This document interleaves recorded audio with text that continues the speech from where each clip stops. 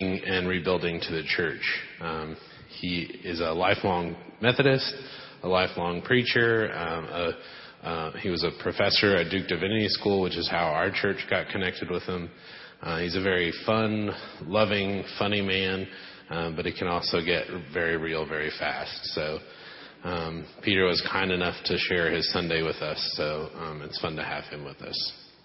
And actually, on a personal note, he was one of the ones that helped me in my discernment of my call to ministry. So it's always a little interesting when you sit down with Peter. You never know how things are going to.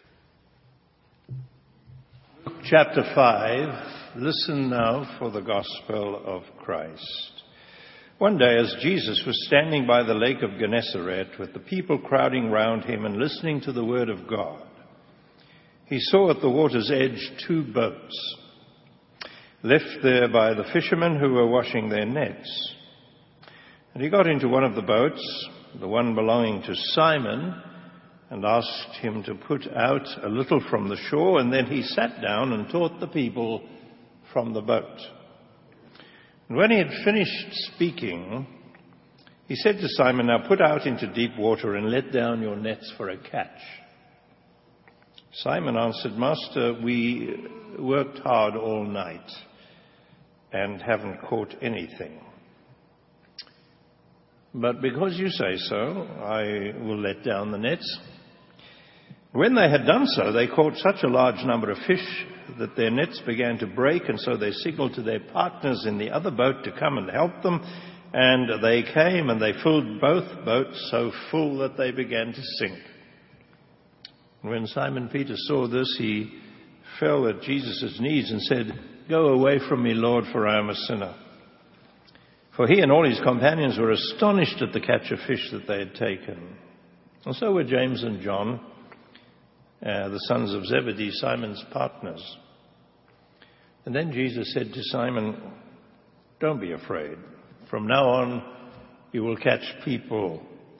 And so they pulled their boats up on the shore, and they left everything, and they followed him. The word of God for the people of God.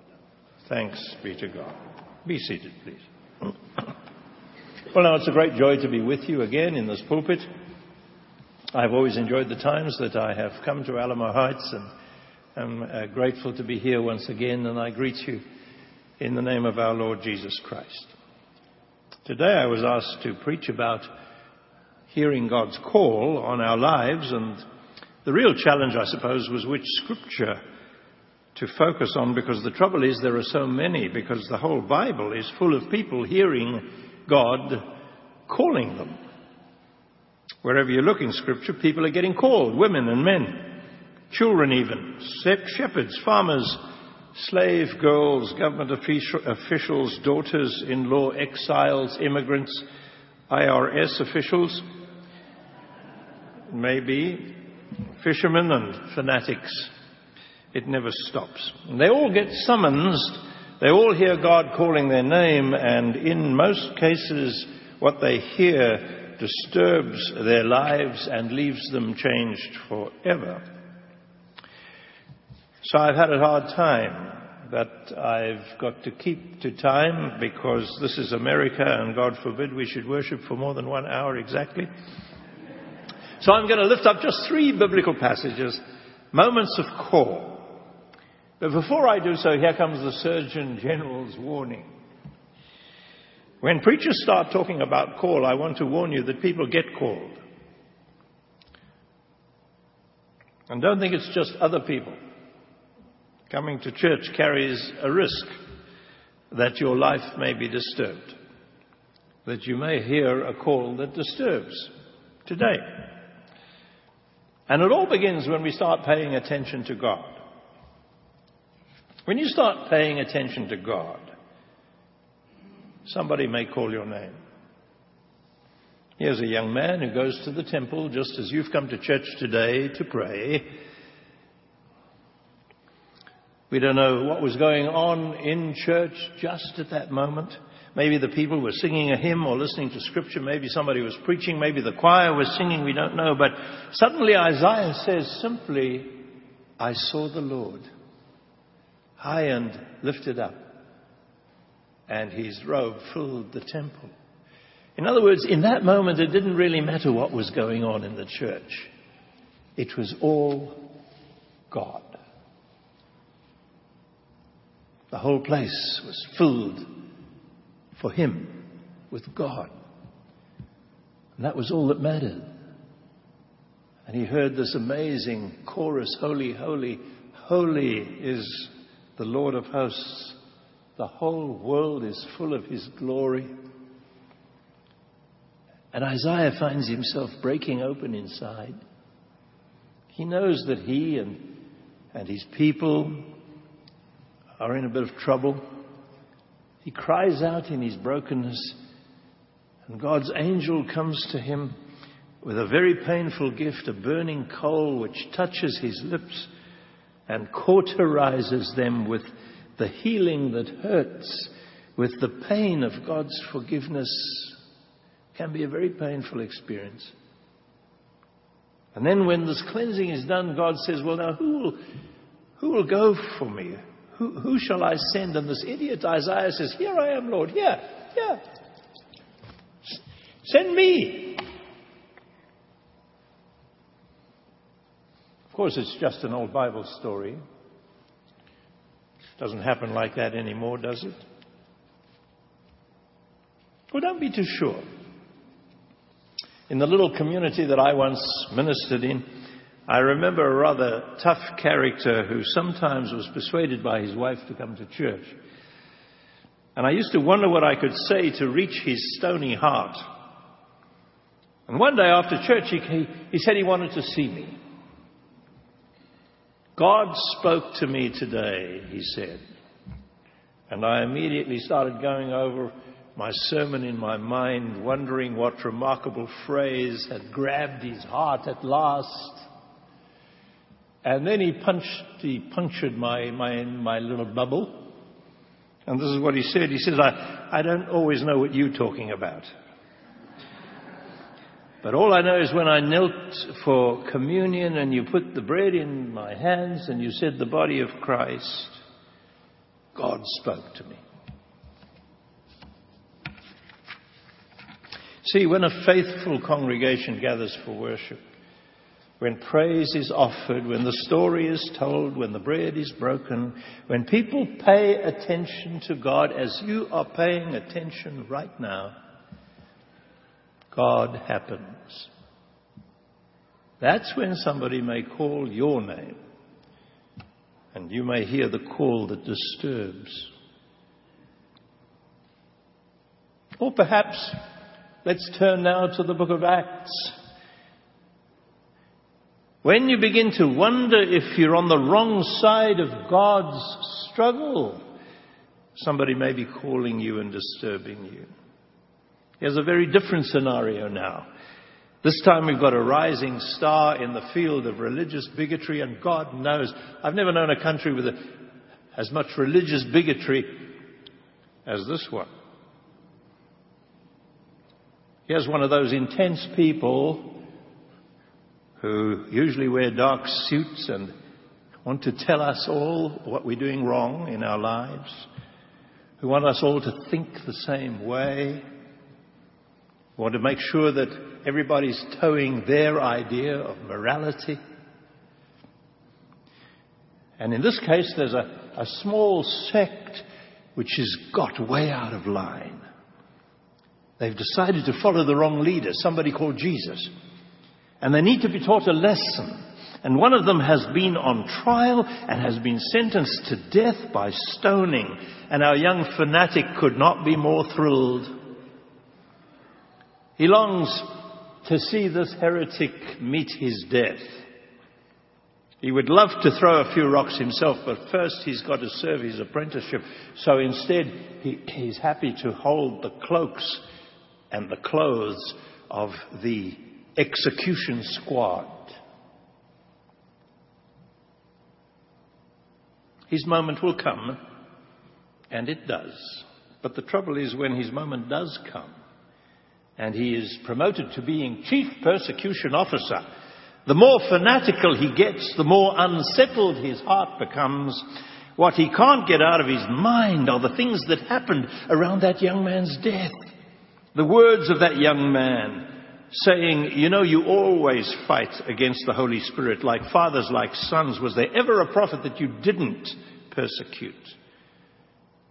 The picture of that young man looking into the sky and saying, I see a rift in the sky and I see the Son of Man standing at the right hand of God. The words of incredible grace of that young man who says, Father, don't hold this to their account.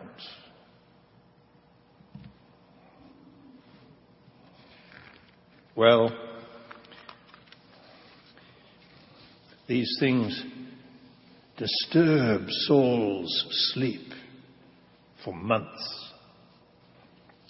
And somehow all his moral righteousness tastes like ash in his mouth in comparison to the truth and the faith and the love and the grace of Stephen.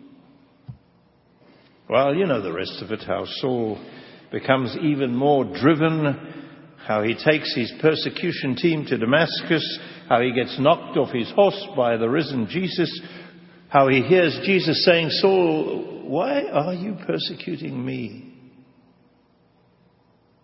And in the end, instead of getting rid of the Jesus followers, he becomes one himself. He lays his type A personality at the disposal of Jesus, and he becomes the most effective strategist our faith has ever known.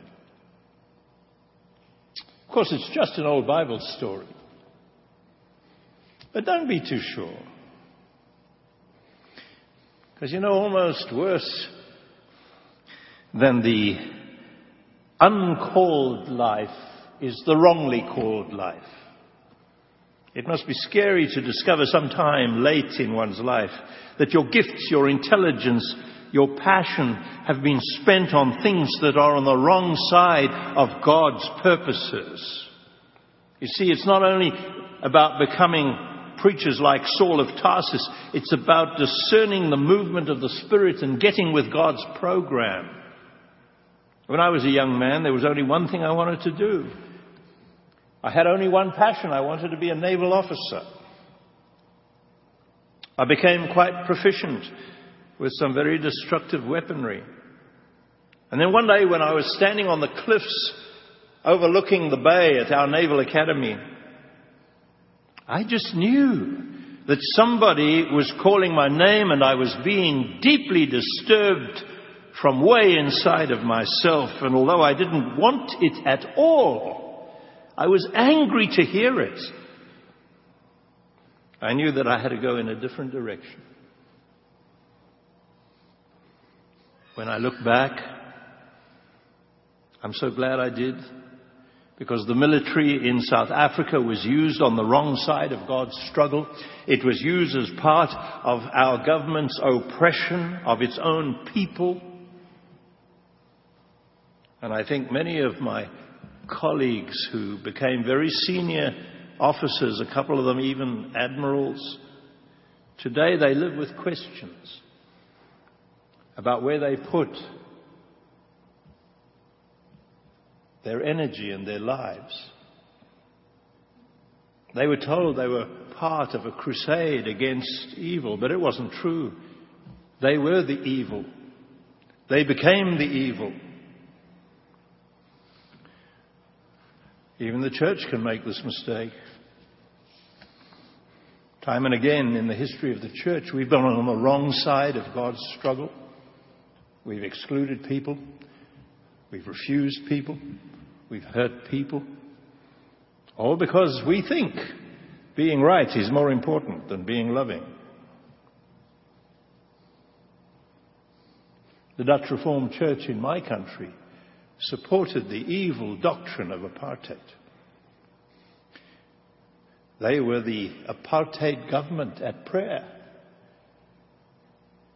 They said to the evil men who ran our country, it's okay. It's okay to be like that. It's in the Bible. And the day came when they had to confess publicly, we were wrong. We misled God's people. We are responsible for the suffering of so many. You see, the more passionate you are, the more dangerous it is if you're investing your passions in the wrong cause. So be careful you don't end up like Saul, hearing a voice saying, "Why are you persecuting me, Saul?" You may not weigh much, I may not weigh much, but in the words of the poet, when justice hangs in the balance, you do get to choose which side shall feel the stubborn ounces of your weight. So where are you investing those stubborn ounces? And is God asking you, get with the program? And then the last is this. When God asks you for help and when your trust is suddenly stretched, somebody may be calling your name and that may disturb you too. Our final scenario is really quite comical. Here's a fellow who has a fishing business, who's grown up on the water, who knows the lake as well as anybody. He's passionate about fishing, and one day he is confronted by a carpenter. And the carpenter climbs into his boat and tells him to push a little away from the shore. And then the carpenter proceeds to use his boat as a pulpit. And, the fisherman's not quite sure about all this. I don't know whether he's hiding somewhere in the stern sheets. A little embarrassed. Now, it's enough to be asked for that kind of help. Maybe he's secretly proud that he can do his little bit for religion. But when the carpenter tells Simon to put into the deep water and let down your nets for a catch, now that's a different matter altogether. Simon tries to be polite. "Rabbi, we were at work all night and we never caught anything." Which being interpreted means, why don't you go and teach your grandma to suck eggs? But there's something about Jesus and the way he says things. And so Simon finally says, "All right, we'll let down our nets." And of course, the rest is history. And the net's filled to breaking point. And Simon has to call to help. And they bring in a great catch, and like the priest who gets a hole-in-one playing golf on Sunday, Simon can't boast about his catch in the pub that night. I mean, for goodness sake, what if somebody asked him, "Well, how did you know where to put your nets down?" Is Simon going to say, "Well, a carpenter told"? But he feels pretty rotten. But Jesus laughs. And Jesus says, "Well, now look, I'm going to give you a new passion. From now on, it's going to be people. Come on, let's go fishing." Of course, it's just an old Bible story. But sometimes that's the way we get called. Jesus comes at us gradually.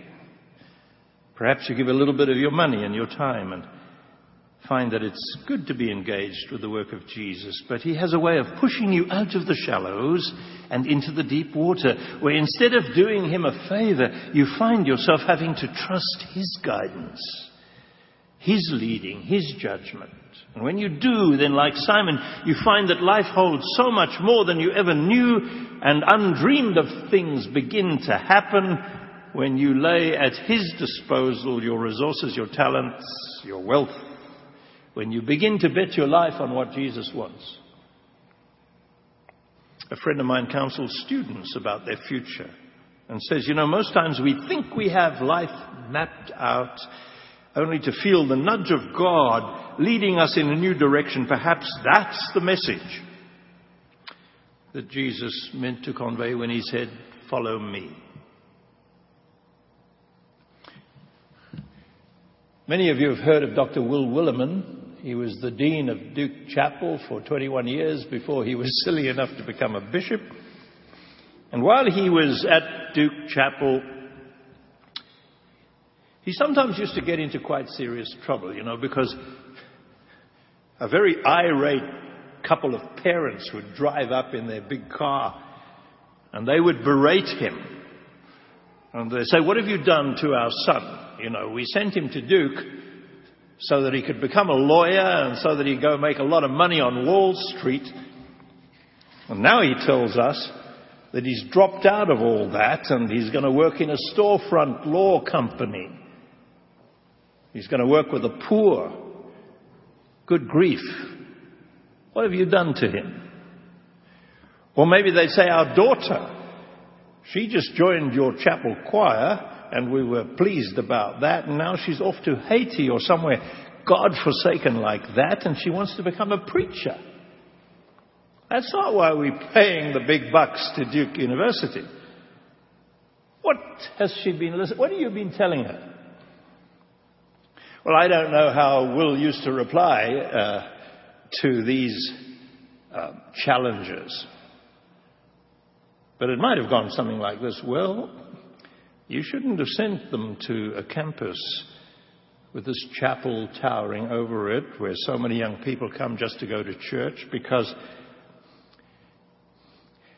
sometimes they're just sitting in here and we're doing church and one of them sees the Lord high and lifted up.